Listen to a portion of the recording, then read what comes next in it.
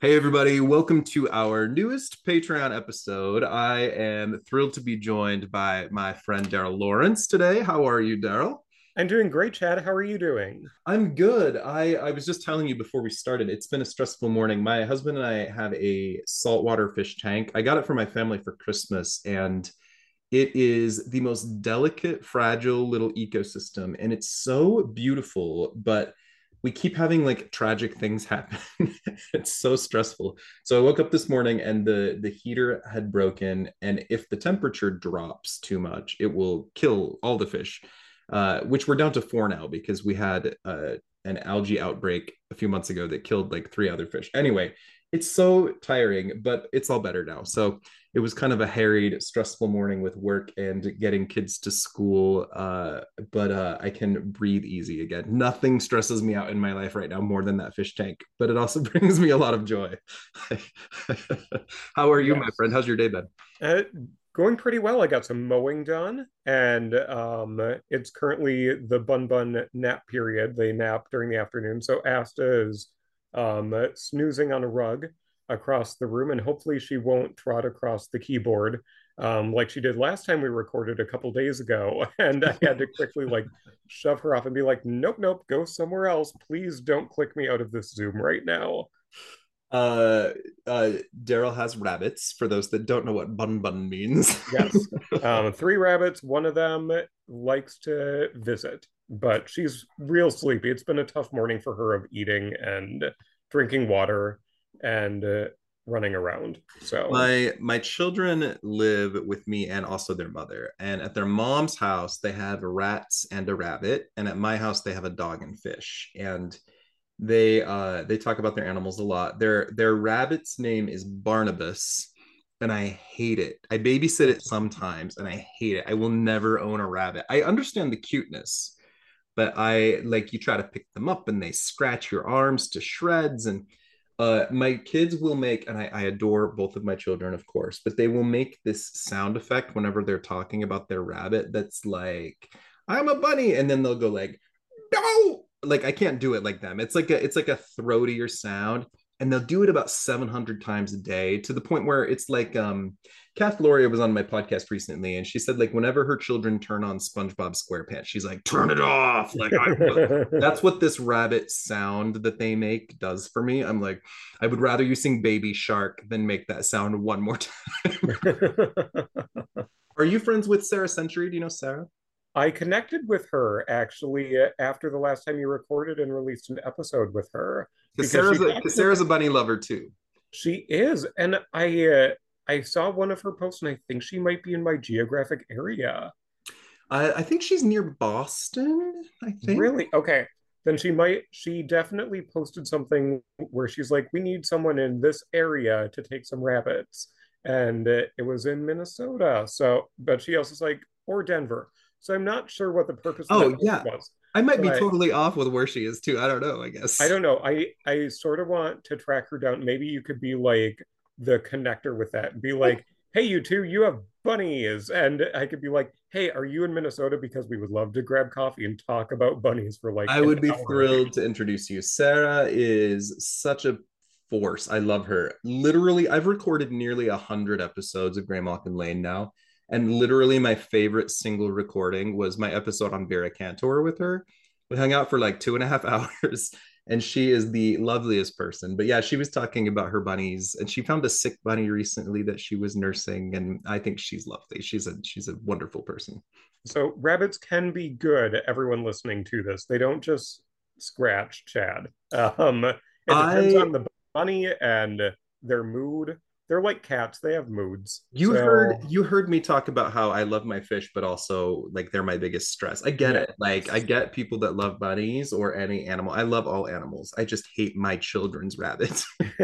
And the noise that accompanies their narrative. Yes, yes. The rabbit itself is quiet. There was one day we let it out to give it space, and then it took us like 40 minutes to catch it. And I had to like disassemble our bed to get, and I was like, Oh yeah, they love never. going up in box springs. So I don't stress easy, but Yeah, animals, like fragile animals, stress me out, especially when their lives are in my hand. I know. Well, speaking of an animal, we have someone named after a mythical animal. maybe Once Upon a Time real to chat about today. We do. We really do. Daryl is one of my few friends that's been on the podcast multiple times, who also is a lover of obscure old Marvel. You and Sarah and Steve Duda, there's a few that I can just go old school with. A lot of my guests will be willing to go back if they have to. Yeah.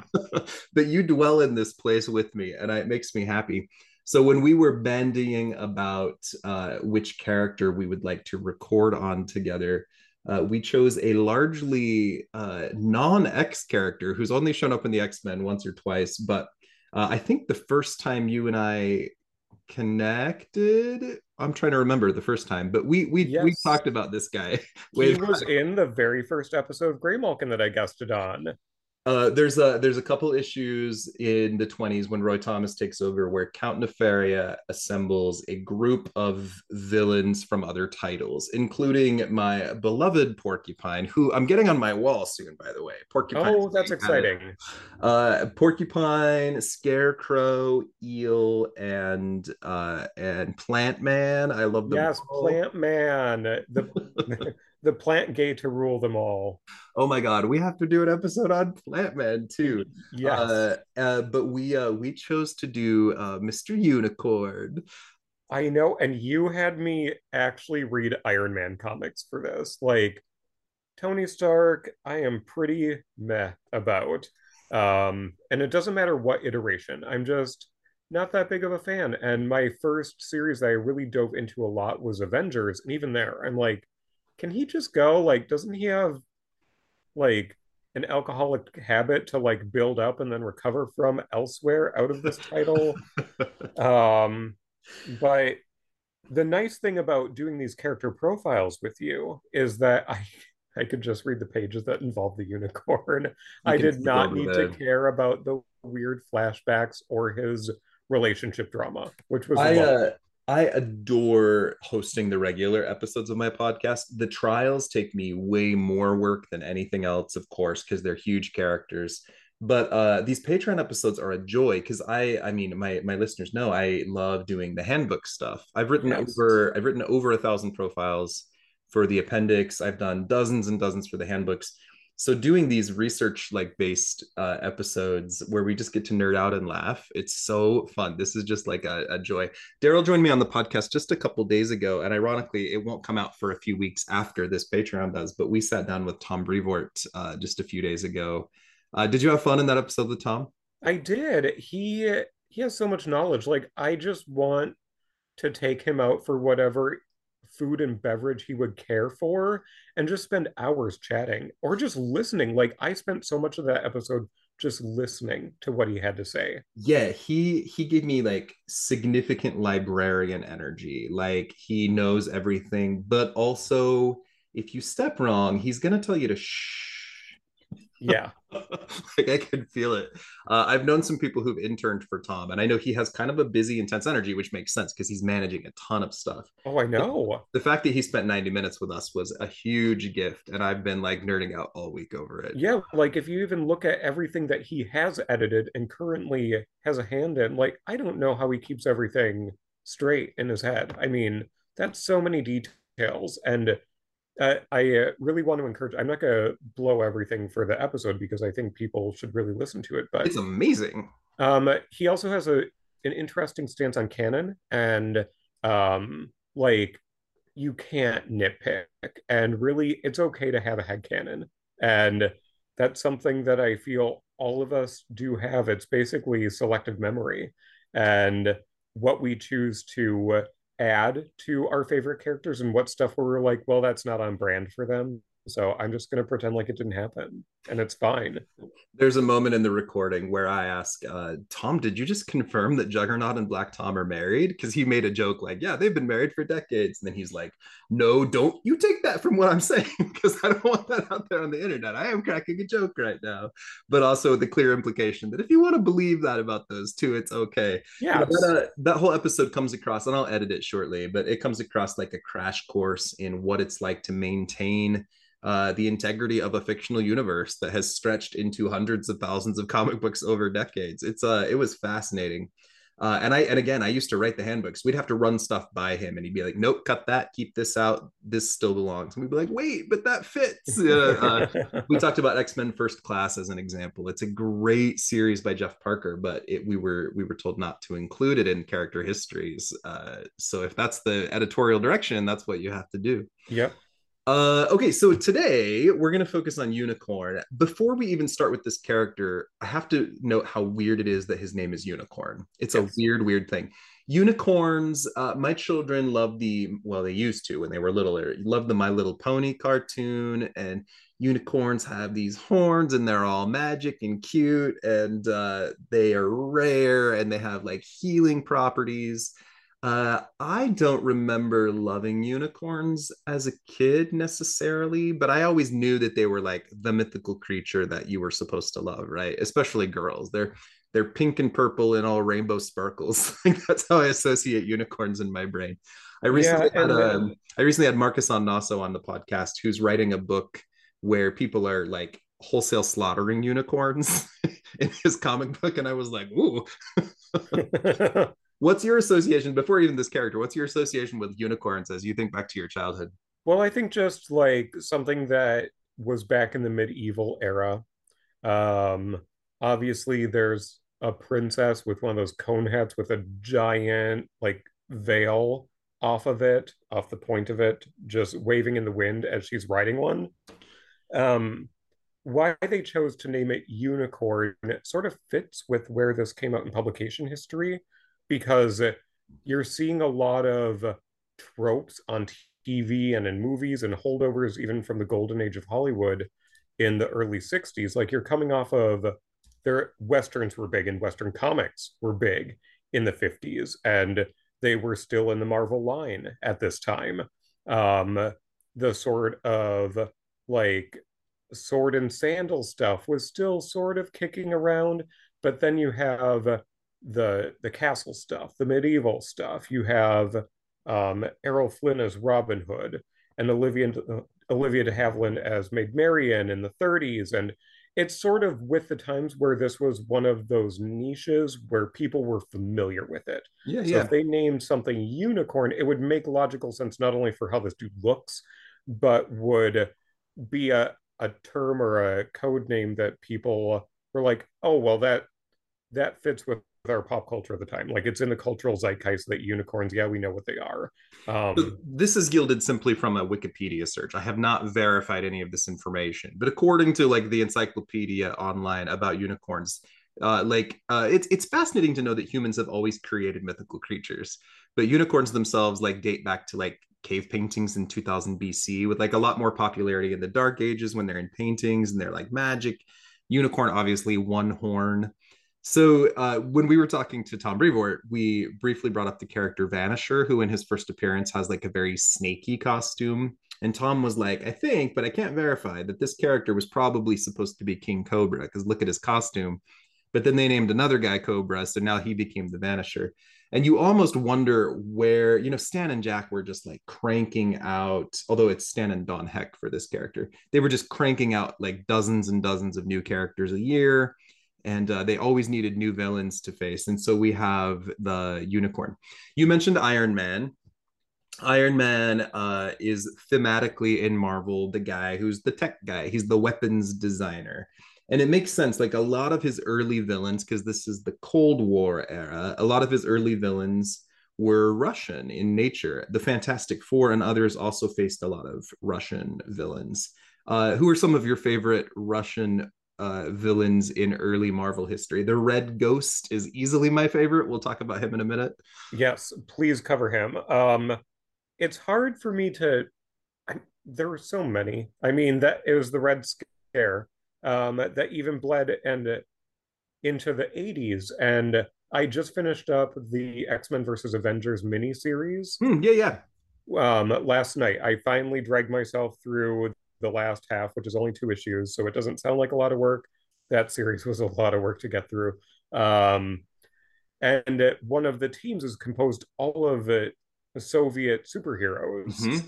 So, um, you have them obviously with your mainline focus on mutants. We have a whole slew of Russian mutants and Russian villains, and we only have Colossus as a Russian hero that's coming to mind right away. Well, and magic, True. Yes. but we, I mean, in X Force right now, like Mikhail Rasputin has seceded part of Russia to like be a mutant nation. Like it's a theme that's a lot in the early books. I think probably the most prominent character was you've got Iron Man in America, right, representing the industrial age, and one of his biggest foes is first the Crimson Dynamo. So it's the red Yes. armor guy, and then right after that, the titanium man, because titanium's even bigger than armor. You always want a foe that's bigger than you. Yes. Red Ghost, I love the presence. If you've ever read Defenders books, and then we get Dark Star and Vanguard, I think, who are also Russian heroes. Black Widow is Russian. So we got the Ursa. Oh yeah, yeah, Ursa Major. I love him. Yes. God, Jason Aaron has made him just this drunk bear. He's great. So yeah, there's quite a few. But Unicorn is a weird one. Like, why is this guy Russian? Why is And we'll dive into it, and we're gonna go through some of it. I don't know if we'll return to this point. He does not come off as Russian a whole lot. Like no? they're like, hey, this guy's Russian, and then he has text bubbles like everyone else, and it's referred to once in a while, which it comes through his story. But yeah, I don't know. Apart from them needing like a cultural villain, like an international villain that people would say, oh, he's Russian, so he's bad when he first came out. That must have been the only reason because it doesn't seem to factor into much of what he does. Yeah, I think they just had the name and needed to use it. We'll talk about his power horn. Uh, I have never given this character much thought, but researching his history front to back was fucking fascinating.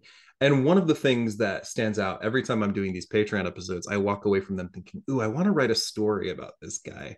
When I recorded with Steve Duda, I'm like, "Okay, I'm ready to put grotesque in a team book now." Like, yeah, and some people hear you say research an entire character, and that can seem daunting. And from an outsider perspective, researching Unicorn and reading through his stuff wasn't a whole lot. Like a lot of these obscure people, they don't have a lot of appearances. yeah, you So, but get to fill in the blanks. you Whereas get to, Havoc took me like 2 months to research. yes. But you can develop an appreciation for these characters and an affection for them, even reading like 20 or less issues with them in it. That's what makes us the kind of fans we are, I And guess. well, and every writer who has used this character has ideally picked up where he's come from and tried to expand on it. But we'll see. With this character disappears for a long time, and then Ooh, every appearance after is fucking weird. and it surprises me he was gone for so long that they wanted to bring him back. Like, we'll get there, but it was very surprising. Like, oh well, interesting choice. I love a writer that does a deep dig. People like Christopher Cantwell and Jed MacKay are doing this so frequently in the comics now, and I am here for it. God, Jed MacKay just used Waxman in an issue of Moon Knight, and that was a character that showed up and fought Spider Woman one time. I love that shit. Anyway, let's talk about Unicorn. So he first shows up in May 1964. Stanley Don Heck. It's Tales of Suspense number 56, which is the old split book that Iron Man was a part of before he launched his own series. On the cover, they call him the Uncanny Unicorn. Describe, if you have access to it, Daryl, describe his initial costume for us. It changes Oh, quite a few geez. times over the years. He's Yeah. like he's like copper harness, like green robes, weird headpiece that like extends over his ears, with like vents over his eyes, and like a bulb that rises out of it that like can shoot energy, which is like I think that's the only reference to any sort of unicorn is the fact that he has this like thing that comes out the top of his hat that can shoot shit at you. Yeah, it reminds me of the old school deep sea diving rig. Oh, Um, sure. that they would put people into if they wanted them to sink, to go to the bottom of whatever body of water they were exploring. Like, oh, put on this gigantic suit with this window in front of your face. Best of luck. We'll haul you up in 3 hours, or just give a tug. Um, and Unicorn has more changes than Cher during one of her concerts, and probably has more headpieces than she does. I think that's Um, a very, very good assumption. he's wearing a tunic. Um, if he wasn't wearing pants, it would be a skirt sort of situation. Um, and it's all green. Yeah, the name for the unicorn just comes from his power horn, which is right now in this first appearance mounted on the top of his head. So it's not out of where you would picture a horn growing out of a forehead. It's sort of on top, like he's going to go mining after this. So I'm going to jump ahead. There's a period of about 30 years where the unicorn doesn't show up at all. And during that absence is when Mark Grenwald launched the official handbook of the Marvel Universe. I just got to interview Elliot Brown on the podcast. If you haven't heard that episode, it's all about the handbooks. It's lovely, wealth of information. But they give us a lot of context for Unicorn in his handbook entry. So before we even start with his first appearance, let me jump to the handbook part for just a minute. He shows up in his entry, and it's considered canon because it's part of the encyclopedia, but we basically learn that he is a Russian agent. His real name is Milos, pronounced Milos Mazrik. And I am not going to attempt a Russian accent because I will end up sounding like Wheeler from the Captain Planet cartoon. Mm. Not Wheeler. What's her name? The Russian girl. Wheeler's the redheaded American kid. She'd be like, Wheeler. Like, anyway, I'm not going to try it. But his name is Milos Masaryk. We learned that his birthplace is in Bratislava, Czechoslovakia.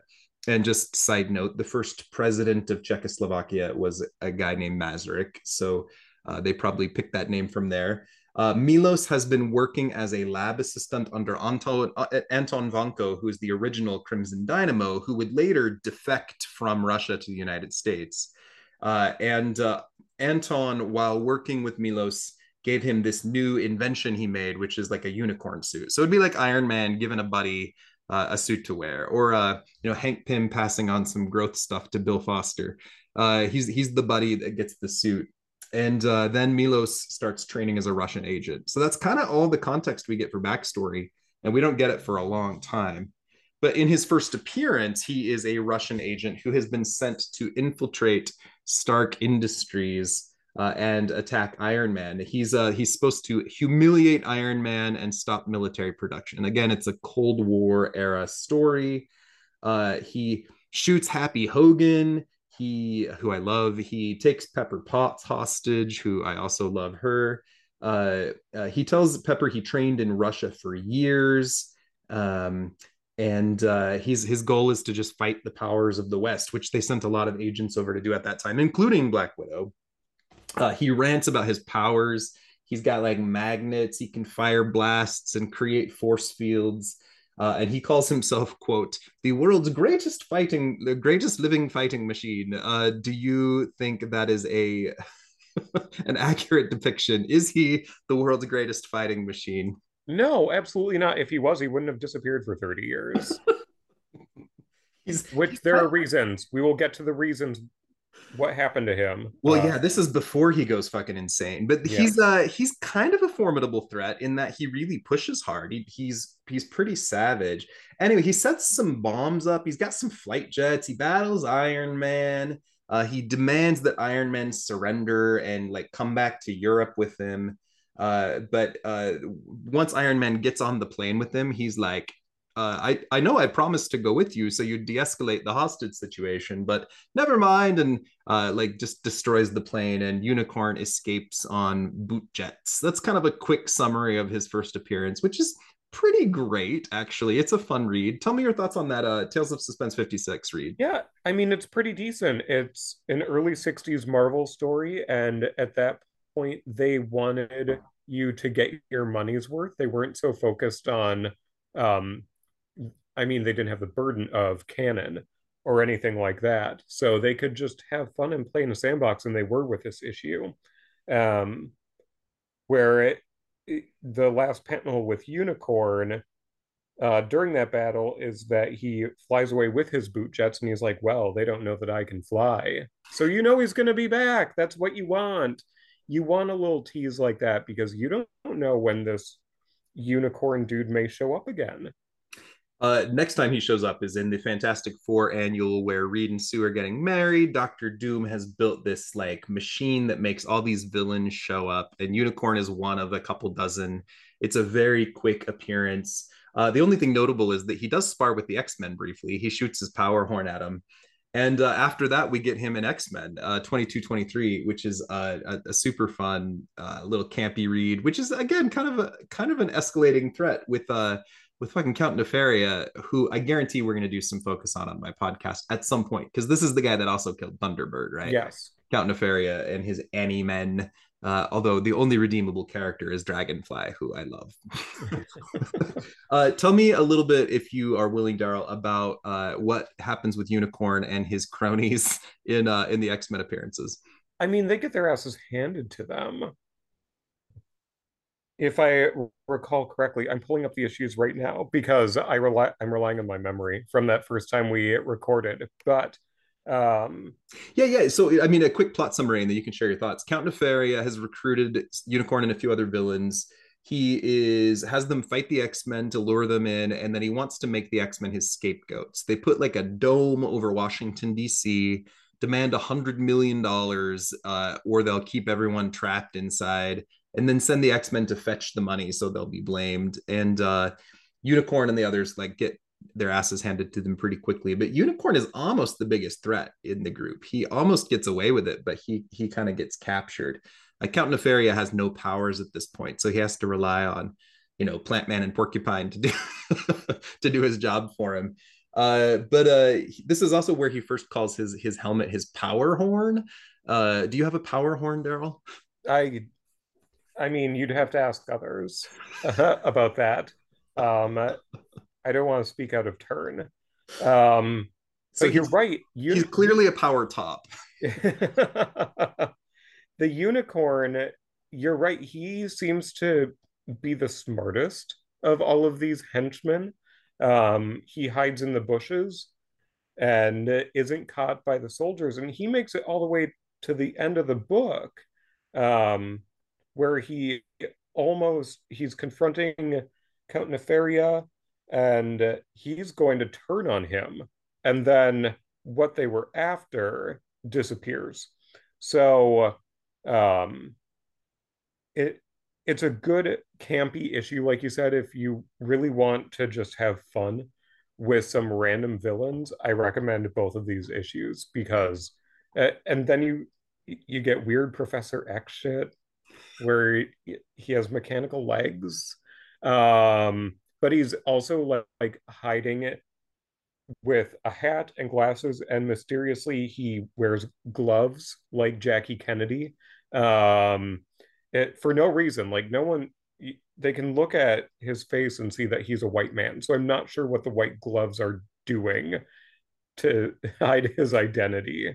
A couple issues later, Professor X puts on a hermit costume and uses his walking suit to sneak up on the Locust for literally no reason. He doesn't need to. The Locust doesn't know him. And then he gets close and he pulls this beard off and he's like, "It's me, fucker. Ha!" Like, there's no like, it's ridiculous. But the closer we get to the Claremont stuff on my podcast, the more I'm going to have to say about Professor X, because there's a lot about this guy that we will talk about in the future.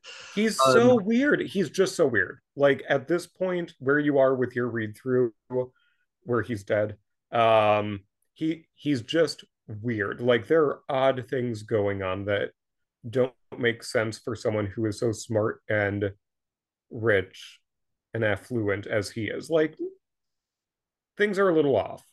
I just did, and you probably haven't had a chance to listen, but I just did a Patreon on The Changeling last Sunday, and my whole understanding of the Professor X is Dead story is completely different after recording that episode.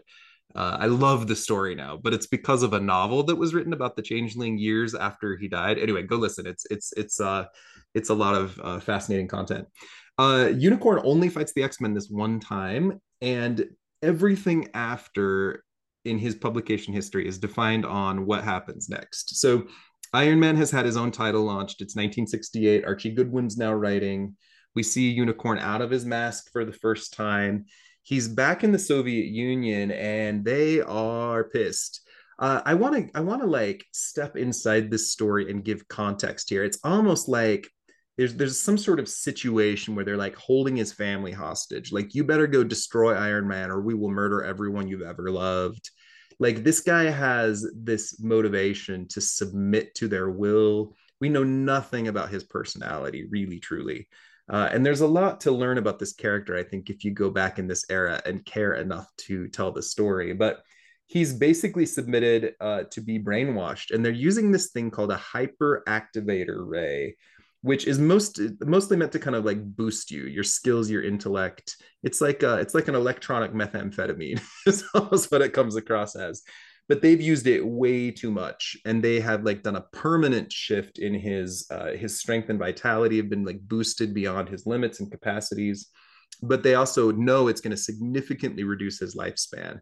So they don't give a shit about this guy. They just zap him full of like mutant growth hormone, Yeah. basically. And they're like, we don't care. They also give him a new costume. Describe his new costume for us. All right. Well, first we know it's the unicorn because there is the unicorn insignia on his chest and an upside down black triangle. He's sticking with the green as his primary color. But now we have He branding. He has a logo. he does. This is probably the era, well, a little bit after this is where everyone had their name in special fonts. So they'd be like, and it's Mr. Fantastic with a little copyright circle next to it. Like, where they could probably do this with the unicorn if they really wanted to. He's in green spandex, so no longer a skort man. He is just fully in green, black trunks. He has a belt with some dials on it. That's important. And his helmet is orange, as are his gloves and his boots.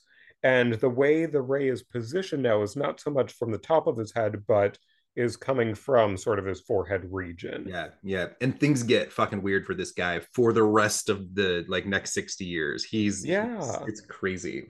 And 50. this is where we see the start of the manipulation of this person. I mean, he, I don't know if they were striving to create a sympathetic character, but I feel they did unintentionally throughout like the next 10 years of publication history. Well, and he's insane. He's been insane forever since then. It's the classic story, and I don't know Archie Goodwin, but it's the classic story of I don't know, it's Captain America turned out right, but how many versions of Captain America turned out wrong? Right. The government's trying to give somebody boosted powers, but he goes crazy and turns against them, which is literally what happens in this story. He turns against the superiors. He's obsessed with power, so he kidnaps a bunch of scientists that can like make his life longer because he's sacrificed all this shit with what they did to him. And Iron Man like fights him. And there's a quote I wrote down where he says, "Against my full strength, my entire weight, my blazing power horn, you manage to raise a resisting arm. No matter, my might will force it down or see it broken," which is so rapey. Yeah. But at the end of this battle, like they have an aerial battle, and he just like disappears into the ocean. He's zapped, and it's one of those like, oh, the villain's gone, I bet he's dead, but of course he's not. But this is a harsh turn for a character that nobody cares about, and everything after this is him being crazy or being or trying to like overcome the effects of this hyperactivator ray. Thoughts on this story before we jump forward? I mean, it's sort of callous what they did with the powering up of his character. They knew they were creating a temporary weapon that, hey, we're going to see if this turns out and we can throw this person at our enemies. But at what cost? And we're going to find out what cost. Yeah. They, and just like any evil scientist, like they did not anticipate some of the things happening, but did they care? Not really. No. And the Goodwin keeps the story going. Literally 11 issues later, Iron Man 1516, Unicorn has been recruited by Ivan Kragoff, the Red Ghost. So this is a Fantastic Four villain who is just a icon. If I had to list my top 25 Marvel villains of all time, Red Ghost is on the list. I love this guy. He's an Really? old he's an old man with like bald head, like clown hair down his back. He's all dressed in red. He is obsessed with apes, and he has powered up a team of what he calls his super apes to God, I fucking love this guy. Uh, he's powered up the super apes to be like versions of the Fantastic Four, and he wants to like run the world basically. If you haven't ever read this character, he's amazing. But in this issue, he has recruited the unicorn and like gotten him back to health and promised to like help stabilize him after he got this like madness or the hyperactivator thing that's making him die sooner. And he says that he's given Unicorn like a serum that will wear off unless Unicorn does exactly as he says. And he sends him with the super apes to attack Iron Man. This is not a super ape podcast. No, and the super apes, you can clearly see Marvel is like, oh, Planet of the Apes was a hit movie. We better have some super apes up in here. Like this was published the year following the first Planet of the Apes movie. So And when we're talking super apes, we're like one of them changes shape. There's like an orangutan with like magnetic abilities, and like it's big fucking gorilla. Like they're great. They're great. I love them. They've been used a ton in Fantastic Four comics. I think the X-Men have even fought them a time or two, but I'd have to verify. Anyway, they're not a huge part of this story, but they're amazing. In this story, though, the like building blows up. Iron Man and Unicorn are trapped inside, and Red Ghost reveals like, "I was lying to you the whole time, you bitch. Like I never gave you a serum that would help." And Unicorn has to work with Iron Man in this story to like escape from this collapsed building. It's actually a pretty intense story, given that it's like the late 60s. But I enjoyed this read quite a bit. The super apes turn against the Red Ghost for the first of many times. He's defeated. Unicorn grabs him and flies off, and he's like, "You're going to help me find a cure." And that's kind of where Unicorn goes here. Tell me about this story. well, you say the apes aren't a big part of it, but they do play a big part in the enjoyment of the issue, as you alluded to. Um, and Red Ghost being sort of a proto disco daddy. I mean, he has the medallion, he has that outfit slashed to like the navel. Even his few wisps of hair on the side of his head are done. Like he put some thought into how he's appearing. Um, the serum, I mean, even from the beginning, I did not buy that he actually gave him something legit. He was just using Unicorn, which is something that it's a theme. It is thematic of Unicorn's publication history that he is always being but used, and this is the latest person who is using him. Um, Especially in these Iron Man issues, it the way that he disappears every time, and then is brought back and it's written off like, haha, oh, I was just in the ocean, but I emerged, and you're like, oh, we're just taking that at face value. Okay. Oh, all right. It makes me wonder what's his social network looking like? How is he getting connected to these people? Um, as someone who recently rejoined LinkedIn after like a decade, just because I know that I'm going to need it for some of my projects that I'm working on, is there an evil LinkedIn? Is our Disco Daddy on there? What is he using for his profile pic? Um, I think he's dead in the current books. Red Ghost, I just looked it up. Red Ghost did fight the X-Men in X-Men Volume 2, 176, which crossed over with Black Panther Volume 4, number 9. We don't have to go there. But this is a villain that's shown up like 75 times in he's not Mr. Sinister level appearances by any means, but he's a beloved Fantastic Four villain. I love so this I think what you're saying is that we need to contact Josh and have him put on the list with Porcupine. So this is an early spoiler. Josh Trujillo and I are going to be doing an episode on Porcupine soon, which is, oh good God, well, don't get me started. I love him. He's one of my top favorites. And another tragic figure. Really, he's pathetic, but also kind of savage in the stupidest way. I'll save my Yes. commentary on him, but Oh, yes, yes. I am so looking forward to that episode.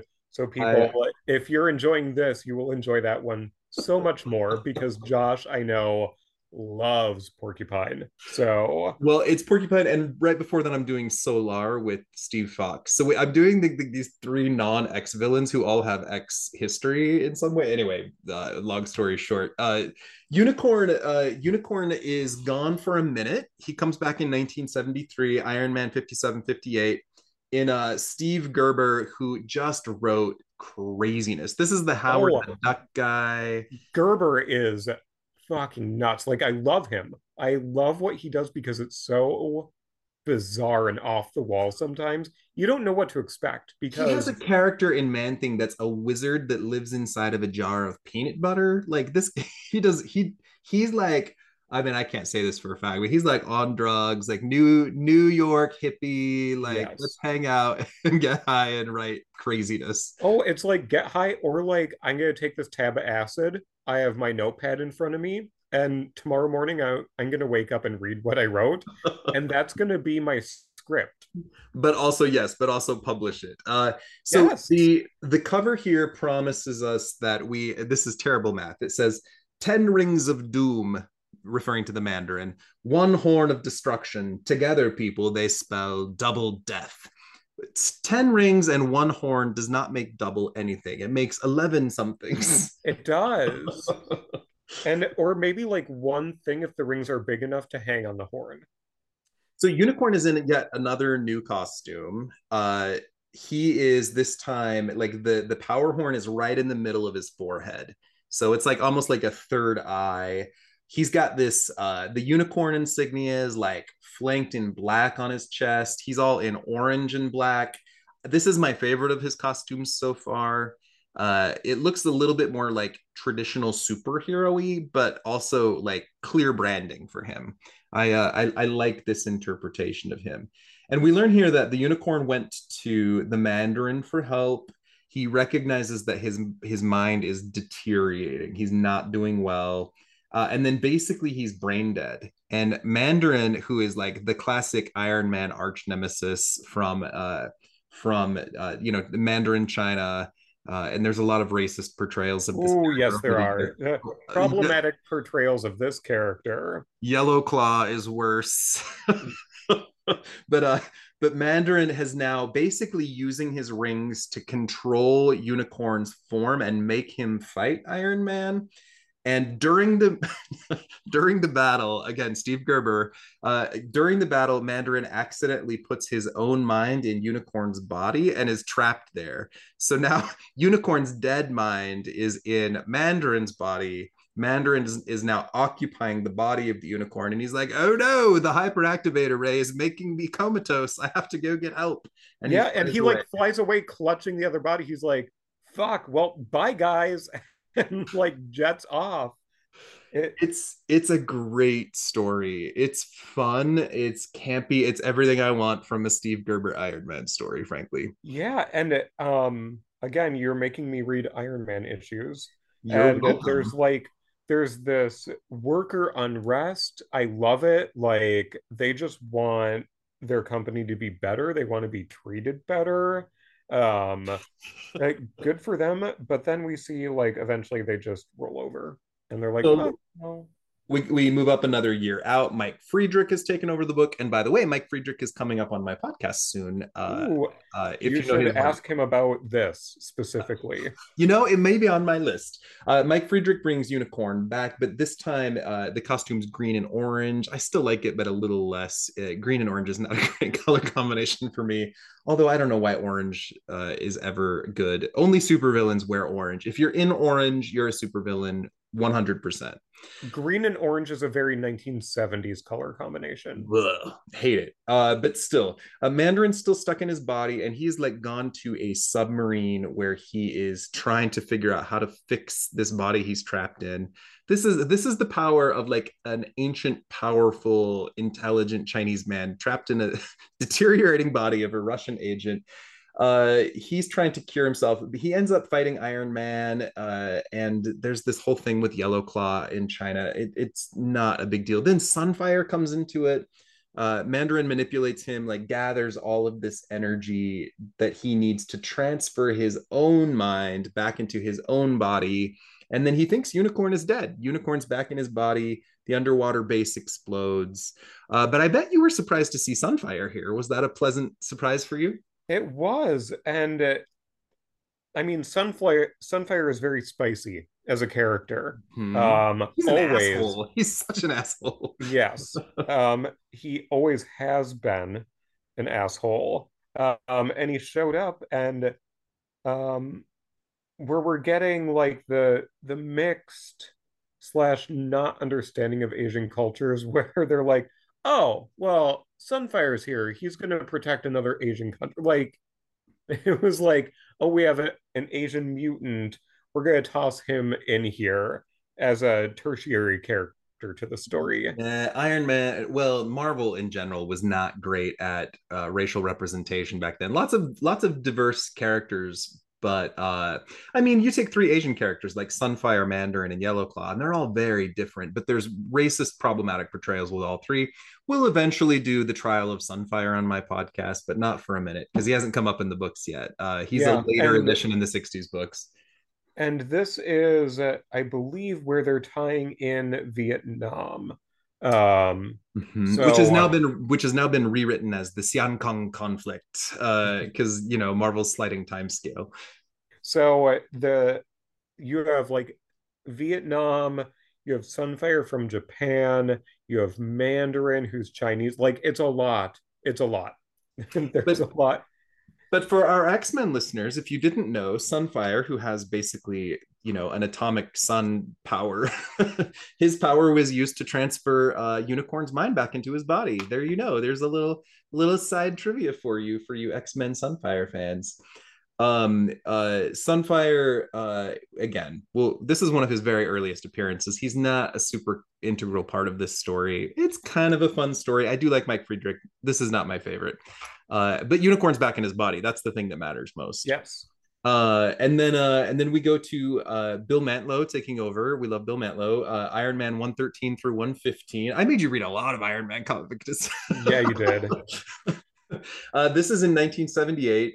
Unicorn is in another new costume. Do you have that one handy? Tell us what he's wearing here. I am going to pull it up right now. What I really enjoyed about this run of issues, though, is that it ties into Avengers. And I love the Avengers. I love the Avengers during this time period. Yeah, this is 1978. Great, great Avengers stuff at this time. Oh, absolutely. Like they hit their stride here.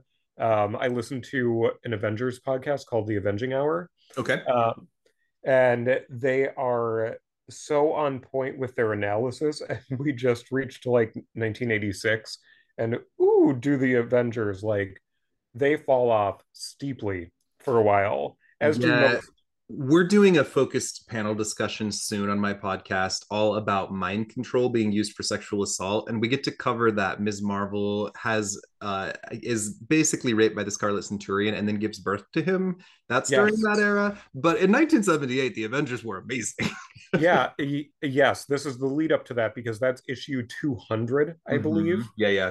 Um, where they're like, oh, it's the anniversary issue. We should do something big. They certainly did. One of the most infamously awful Me Too comics of all time. Again, we'll do some more conversation about that another Yeah. time. Unicorn, though, in this issue. So he has an even bigger unicorn on the front of his It's uniform. like his whole shirt. It is the whole shirt. It is almost like when Polo did like their symbol, like the polo horse, except I feel in the early 2000s they're like, let's make the polo horse the entire shirt. It's definitely that vibe where it's a whole unicorn. We have the pumpkin orange background. He has um, thigh high green boots showing off really nice calves. Um, he has long green gloves, and the unicorn horn is now protruding as a horn, a cone shape. It used to be a rectangle shape, and now it's a cone shape coming out of where it would be if he had an actual horn, and it's more focused. So that cone comes almost to a point so he can focus his powers out of it and aim it. And if you, I think this is his scariest costume, even though he gets really fucking weird in the 2000s. I think this is like that big black unicorn design, like that emblem, like makes him a little bit more startling. But basically, in this issue, he fights Iron Man again. You learn he's being controlled by the Titanium Man, who is a big Iron Man villain. We'll get into him. I don't know. This isn't an Iron Man podcast, but he's meant to be like the next level of Iron Man, because what's bigger than iron? Titanium, right? He's this massive suit of armor. He's kind of a scary, like big giant green guy. He's controlling Unicorn. We learn that he pulled him out of the ocean where he got his mind back, and he helped stabilize him, and he has promised him a cure if he helps to fight Iron Man. But of course, he turns on him. Unicorn is just a tool. Unicorn is then taken by Iron Man back to Avengers Mansion where he can get some medical help. But when he's revived, Titanium Man then again manipulates him into fighting the Avengers. In the end, he ends up landing in the basement where he like awakens this giant fucking robot that Tony Stark's dad built called Arsenal. Again, that's another conversation. And he's badly wounded by Arsenal and basically falls into a coma and is put into stasis. That's Yeah. kind of like, this guy is like, now we feel sorry for him. He's been like multiple times in a row, like three villains in a row: Red Ghost, and then Mandarin, and then Titanium Man. And they're all like foreign power villains who are like, we will help you if you help us. And then, like, never mind, fuck you. I'm going to leave you to blow up or die. Like, I have a little sympathy for him here. Poor guy. Yeah, he's being used and abused. In this run of Iron Man, I didn't know that like Tony Stark was banging Madame Mask. And you get a Jack of Hearts cameo, which I love. I mean, Jack of Hearts is a low-key favorite of mine, and I can't tell you why. He just is. Yeah, I wish I liked Jack of Hearts and It, Madame Mask. I don't really care for either of them, if I'm honest, but I do like some stories with them. and the current She-Hulk series by Rainbow Rowell has lots of Jack of Hearts I in it. love this series, but I still don't like the character much. Oh, I maybe if I researched him, I'd like him more. But yeah, man, probably. I love that you like him. We don't have to love the same characters. That's okay. Right, exactly. But yeah, he is just being used by another supervillain again. He is constantly a tool of others and not really in control of his own destiny. He's ultimately, I feel, just trying to get better. He wants to get better, and the way that he's being manipulated is everyone saying, "Oh, well, I'll help you." Mm-hmm. And no one has that actual intention of helping him. Well, and writer after writer are telling the same story of this guy. So he's initially an agent. He gets like corrupted by this ray, and then it's just multiple story of him like desperately trying to get better. We get one more appearance of him before he disappears. So David Michelini, who again we love, has brought Unicorn back. It's Iron Man number 154. It is 1982. We learned that like he's been in stasis basically. Iron Man just put him in like some unit and left him there because that's what superheroes do. He puts him in stasis. There's some sort of electronic power surge that wakes him up, but it also like miraculously stopped him from degenerating any further. It like It was just so stabilized his weird. Like, thinking. what is this scientific explanation? I mean, we had a character once who was standing in some sand and a zap hit him, and now I'm Sandman. Like this is comic book superhero shit, right? But yeah, now he's stabilized, but he's still kind of insane. He puts a lab assistant in stasis in his place, and then he's like immediately, I must fight Iron Man because somehow he still wants to serve the Titanium Man. He's still clearly insane. Uh, Yes. he's riding some sort of weird electronic air sled. He has a pretty savage battle with Iron Man and like threatens a bunch of civilians. But in the end, Iron Man's like, you should go find Titanium Man. He's in Russia. And what does the unicorn do? He takes the most direct route to Russia, which is walking straight into the ocean. And Iron Man, because this battle was so brutal, he didn't have enough power to get up and stop him. And he's like, I don't have enough power. Well, there he goes. Yeah, he's like, I'm gonna walk to Russia. So he just walks into the ocean and like glub glub glub disappears for 30 years. Like no one picks up this villain for until like 2011. He's gone. Yeah, which is such a weird, tragic, but also like kind of satisfying ending for him. yeah, and I mean his helmet, in case people listening don't know what looks like, it's more of a cowl. So his mouth and nose are open. There's no way he can breathe underwater. Um, the Sky Sled, not really surprised because I am in my Avengers read through, which is taking me decades at this point. There's I there's, am there's in a that couple thousand comic books. I'm in that 1986 era where Black Knight is going around on like a flying electronic steed. So Ugh. I did not bat an eye I at hate Dane Whitman. this. He's the So whiniest son of a bitch. I mean, I love that about him, but ugh. he's so him pulling up, they like destroy some warehouses, and Tony in the middle of this battle is like, "Oh, we're gonna set back our delivery schedule." Um, there's a ship. It's a lot happening. This battle is knockdown, drag out, and it is a fitting way, I feel, for a supervillain to go out. You want them to go out in a big battle. It was just an interesting way, but very on par for how Unicorn is written, that he just walks into the water to get to Russia. This It's this character is pathetic. He's been yes, exploded, he's been put in stasis, he's been tossed aside. Nobody cares about him. He is nobody's favorite villain or anywhere on anyone's list.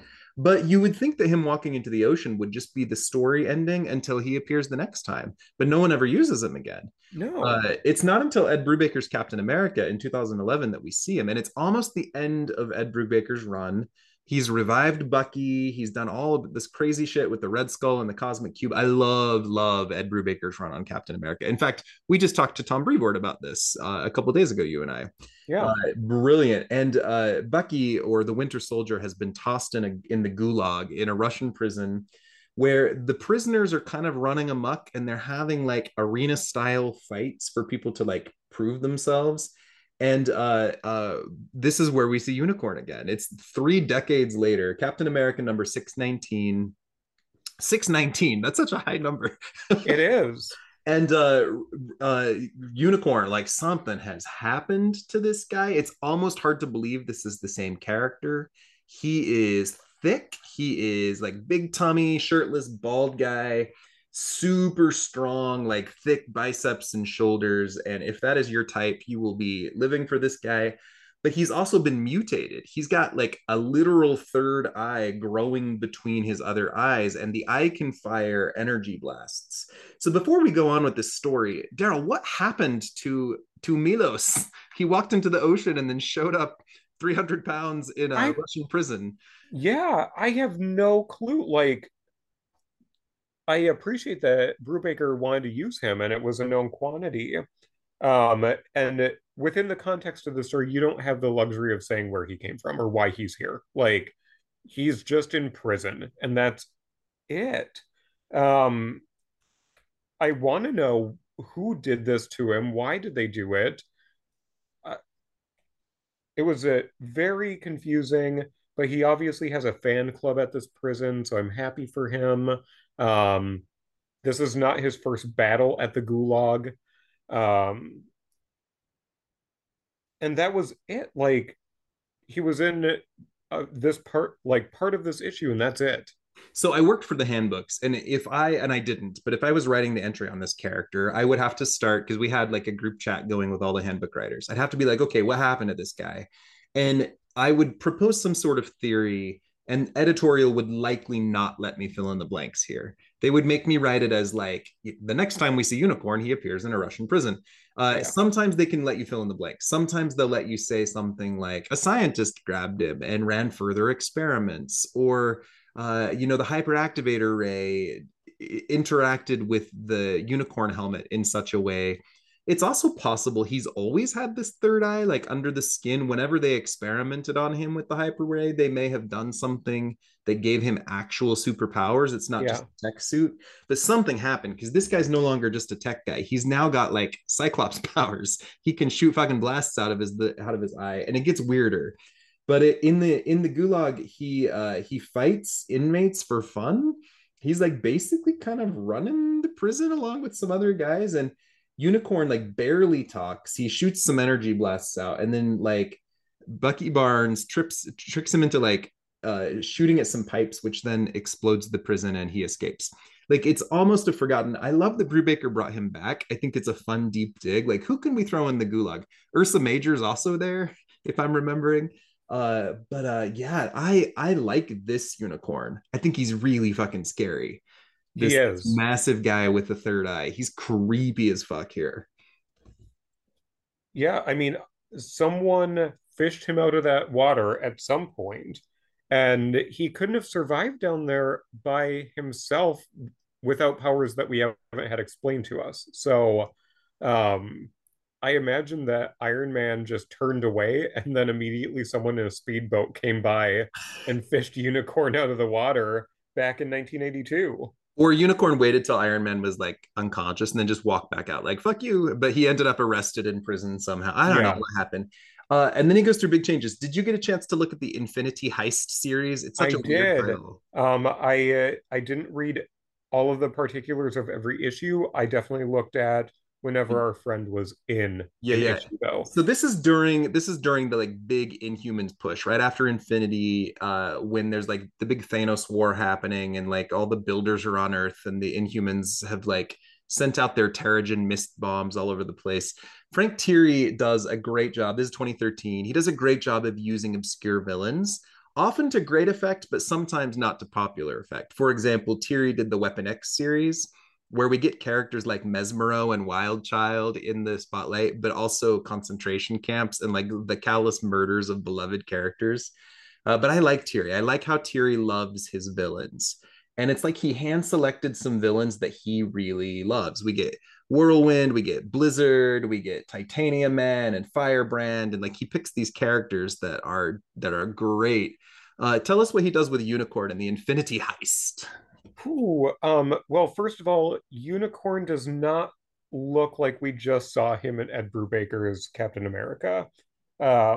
He is back, I would say he's even smaller than he was in the 70s Oh yeah, in yeah. terms He of his shed like frame. 170 pounds between appearances. Yeah.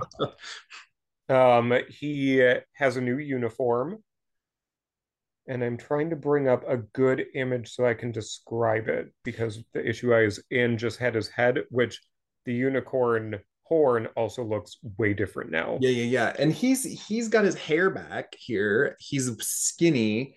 And the weird thing here is his eye, he can now feed it. He like Yes. puts things in his eye to feed it, and he calls it his spot. He has like a relationship where he talks to the third eye on his forehead, and he's almost played off comedically, but he's so gross here, and he's Yes. insane. He's feeding Spot an Appletini through a straw. Are you That enjoying one, that Appletini spot? He says. yes. And there's a little dribble coming out of the side of Spot. Yeah, so picture everybody. He's got a third eye in between his two eyes. He's putting a straw into it. It's an eye, and it's drinking it, and he's talking to it, and it's gross. It's like do you remember that character Johnny D, the mutant guy who has like the face growing on his abdomen, and Oh he'll yeah. things to it? That's the energy this guy gives me. This version of Unicorn. He's so gross. Yeah, and as you say throughout the series, he's used more for comedic effect, because it's basically the supervillain team coming together, and that's the premise you need to understand. So Unicorn is in the background a lot, maybe saying a one-liner or something like that through subsequent Yeah, issues. like the plot of this doesn't even really matter. He's just one of the villains. The only thing significant he does, there's a character that's supposed to be Titanium Man, but it's actually the Kree guy, Captain Atlas. And there's one spot where like Unicorn blasts him, and then he says that the spot likes the flavor of this alien guy. I'm like, what? Again, gross. I don't know what happened to him. No, whoever has to handle his continuity at some point, more power to you. it's Because, almost it's almost like Mr. Sinister got his hands on him. yeah, and how are you going to handle explaining his appearance in Captain America in the middle of all this? I mean, that you have a traditional villain who walks into the ocean, shows up and is huge, and then is small again. It's almost like they'll have to consider the Captain America unicorn Unicorn 2 or something like Yeah, that. or he went through some sort of mutation, like Yeah. somebody zapped him with something. And you can do that in comics all the time. Oh, It yeah. just means you have to do it. A scroll got him, injected him with something and then it wore off. I mean, it's easy to fix continuity, but you just have to do it because otherwise there's no explanation. We get Unicorn back again in 2016, although it's kind of possible this is a different guy. He robs an armored truck and fights the new gay giant man. Like that's really all you need. And then he's picked up by Christopher Cantwell in the most recent Iron Man series, the one that's still being published, which is wonderful if you haven't read it. Tons of I obscure villains. Have you read it? No, I have not because it's Iron Man. Yeah, So, but but it's good though. There's Hellcat and Gargoyle from the Defenders, and there's like a Stiltman arc, which is oh, so good. Frogman shows up prominently. Misty Knight's in it, ooh, and it's all about ego. Iron Man in this current series is just basically seeing himself as a god. He's larger than life. He's come back from the dead, and it's him wrestling with what it means to consider yourself godlike. It's basically a series about narcissism. And the counterpoint for Iron Man, at least for the first dozen issues or so, is Korvac, who's the old Avengers villain, like the robot guy who has god powers. And the two of them have recruited teams. Korvac has recruited a bunch of obscure villains like Controller and Cardiac and Unicorn and Blizzard.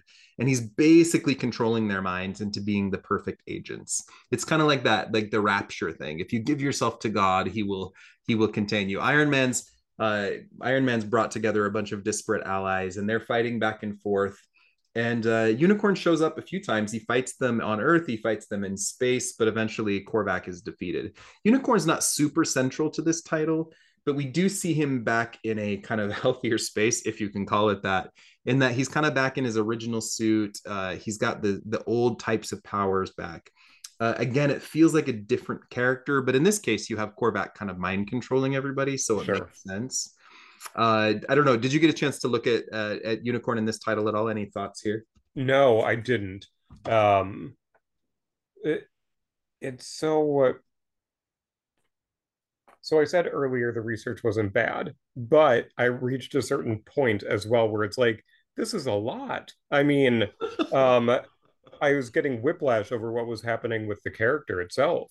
Yeah, and Um, it's not expected you'll read every issue by any means, but it's a beautiful series. If you want, if you enjoy the pitch I just tossed you, it's a good read yeah. from front to back. It's still going. Hellcat in it is great. And there's a whole thing where like Iron Man's neck gets broken and his armor's keeping him alive, but he has to use a morphine drip to keep himself out Oh, of pain. And Iron Man's an addict, so now he's addicted to the morphine. It's good stuff. okay. It's a strong read. I genuinely have enjoyed it. We also get one more appearance, his most modern. Kurt Busiek recently told the Marvels series, ran 12 issues. It's a bunch of flashbacks into a ton of very complex, convoluted Marvel continuity. I love Kurt Busiek. This was a hard title. It's pretty dense. There's a ton of weaving storylines.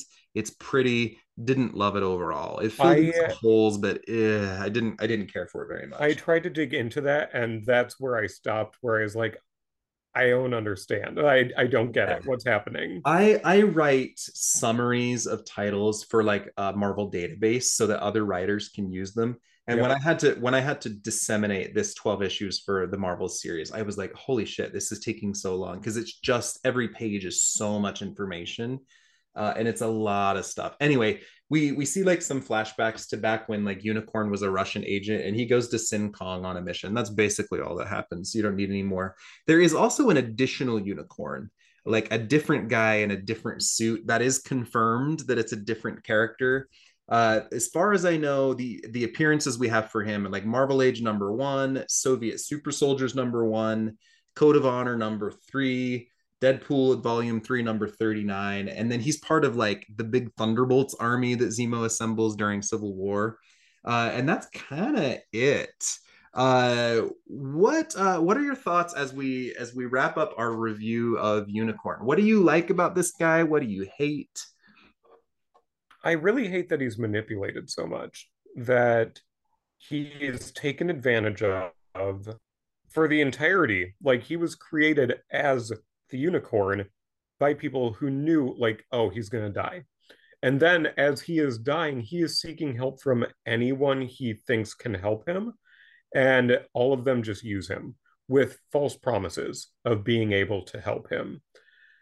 So he's ultimately, to me, a sympathetic character. And I'm sort of taking the Captain America issue out and Infinity Heist out when saying that, because I think he's a tragic character who walks into the ocean, and that's really the end. Um, then, if you're talking about more modern continuity, I would almost prefer him to be that more comedic role. I think that there is room for that with this pantheon of bad people, all the bad guys, all the villains. We could use some more comedic effect in there and not taking himself as seriously, having the weird thing with Spot. That's fun and quirky, and also somewhat gross. Like you can have fun with it, but also still not like him. I am not gonna write this story. I do script about characters after Patreon episodes sometimes. I'll sit down and literally write stories because I'm feeling inspired and I'm getting back into my comic book writing. Yeah, But if I was to tell a unicorn story, which I don't plan to, 8 pages. You go back and you give him a family history. You show him some motivation from back at the beginning. You tell his story about why he ended up being drafted. You talk about why it's so tragic that he was driven insane. And then you give him a little bit of a redemptive arc where he gets his mind back. And maybe even in the end, he sacrifices himself to save someone. You give him an ending. You give him either a burial or a cure so that he's back in like the command of himself. I think if you're ever going to treat this character as anything less than a joke, as something to either be used or like kick the crap out of, you've got to give him some motivation and some story. And you've got to fill in some of the blanks about why he does what he does and why the insanity arc was so tragic for him. yeah, He's very, very forgettable. He's a little savage in his first 3 appearances, and then it's just him trying to like not die for the rest of yeah, continuity. And then in our more modern stuff, we get the Gulag version, the Feed the Spot version, and then the Korvac like mind control guy. He's weird. When I was reading, I had never put this shit together. When I read him walking into the ocean, and then I read Brubaker's Captain America, where he's the guy in the Gulag, I was like, what the fuck? And then I read Thierry's like creepy, hey, you want my Appletini spot? Like I was like, whoa, like what happened?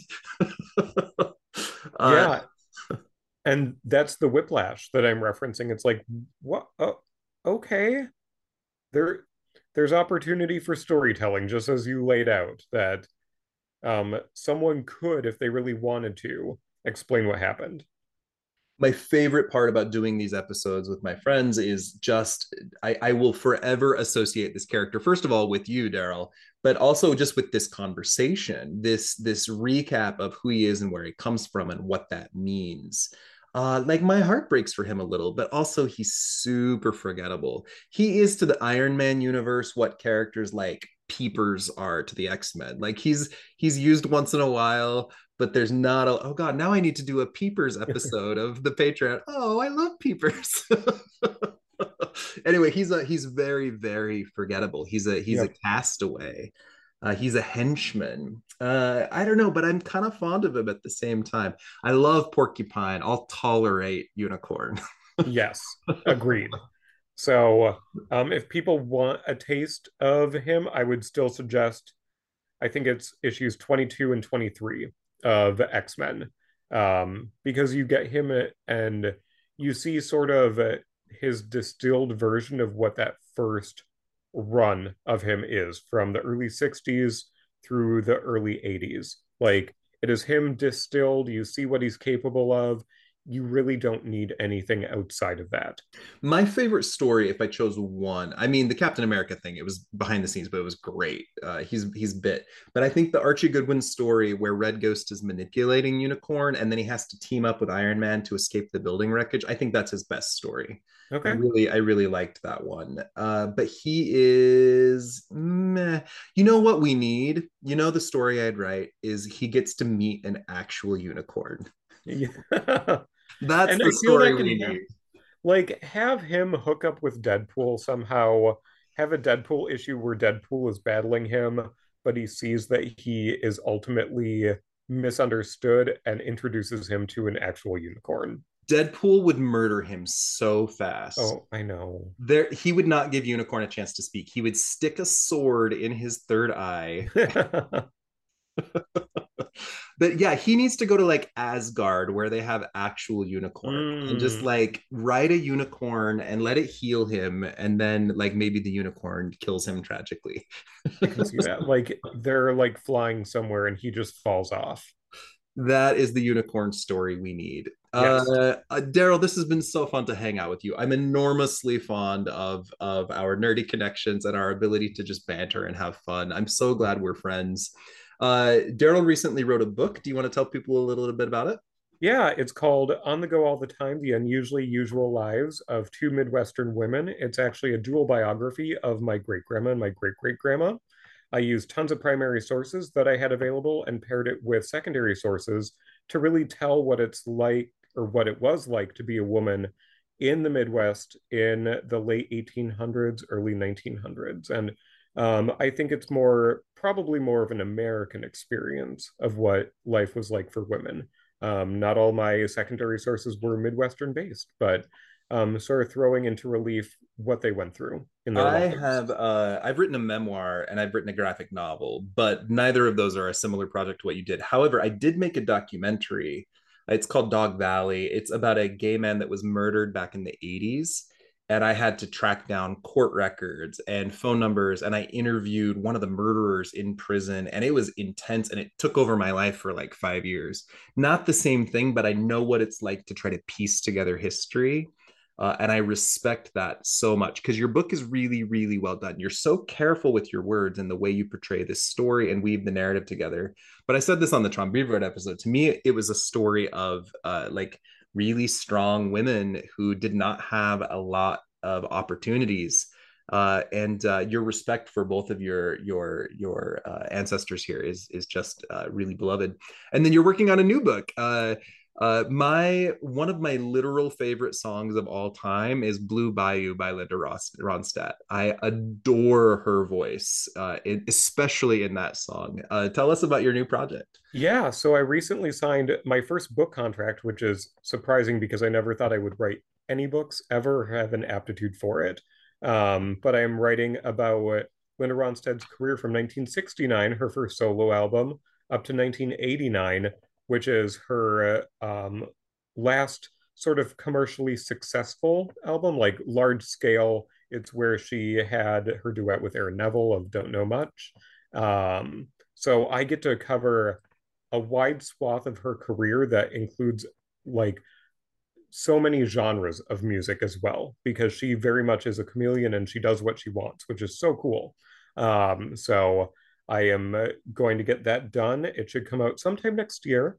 My deadline is next spring. So I will be spending the Minnesota winter listening to albums on repeat. And similar to what you said about producing a documentary, like trying to find people and talk to them and tracking down their phone numbers and things like that, except you might have had more success. I'm going to have to track down people like Emmylou Harris and Oh things like yeah, that. So, working through a lot of talent management companies and things like that. But hopefully, I'll produce a book that you and other Linda Ronstadt fans will really enjoy reading. there's a Linda Ronstadt documentary that I watched a couple years ago. I don't recall the name. It is I, called The Sound of My Voice. it's wonderful, and I remember I think it was Dolly Parton who said Linda Ronstadt could sing anything. And I learned so much about her. And I remember coming home and listening to all her albums. And then the last time you and I talked, not the Tom Brevoort episode, but the one before, I like totally put on Linda Ronstadt all over my house that day. Yeah, again, Blue Bayou is just one of my favorite things ever. I'm gonna go listen to it when we end this. It's a Yes. go-to song for me. Like my Spotify list will bring that to the top regularly because I love it so much. And if you have a second, go on to Disney Plus for the Muppet Show episode. She did. She does Yes. Blue Bayou on the Muppet Show. Yep, I remember. I love me some Muppets too. Yes. Daryl, mad respect for you. I'm so thankful for your friendship. Thanks for unicorning with me today. Yeah, thanks for inviting me on to Unicorn. Go enjoy your power horn when you get offline. Yes. feed And feed your spot an appletini and yeah, you know what? Some people do pour drinks onto themselves. I view that as wasteful. Unicorn just has a method to consume it if he does. lastly, where can people find you online? And we're going to drop this next Sunday, so September 5th. Where All right. what can we look forward to on the X Files podcast? Yes, the X Factor files. We talk all about Peter David's run on X Factor Investigation. So that's his second run on X Factor. It's a lot of fun. My partner Philip and I cover an issue a week, and we are up into the 20s. So I don't know if you felt that way once you reached the low 20s of your podcast with Gray Malkin, and you're like, I'm finally hitting a stride. Like, I'm feeling comfortable with this rhythm of recording and digging into this and how I analyze things. So I think I am treating this podcast like it's a full-time job. When I started, it was like a project. It was a couple friends coming over and we'd hang out in the basement and read X-Men and like laugh into microphones. And then at a certain point, I started inviting other podcasters on the podcast. That's how I met Paul and Dylan yeah. and Regina and Chandler and Chris and a few others. And then there was one point where I sent out a couple of invites to, I think, like Jordan White and Leah Williams. And I was like, oh, this is fun. This like gathering of friends online. And then the podcast just went. Then I did my first trial and it just became something else. I'm spending like 25 hours a week. But it sounds like you're almost doing the same. I know you're doing a weekly episode, but you're starting to have some guest stars come on. I got to come on once, but tell us a little bit about who you can look forward to.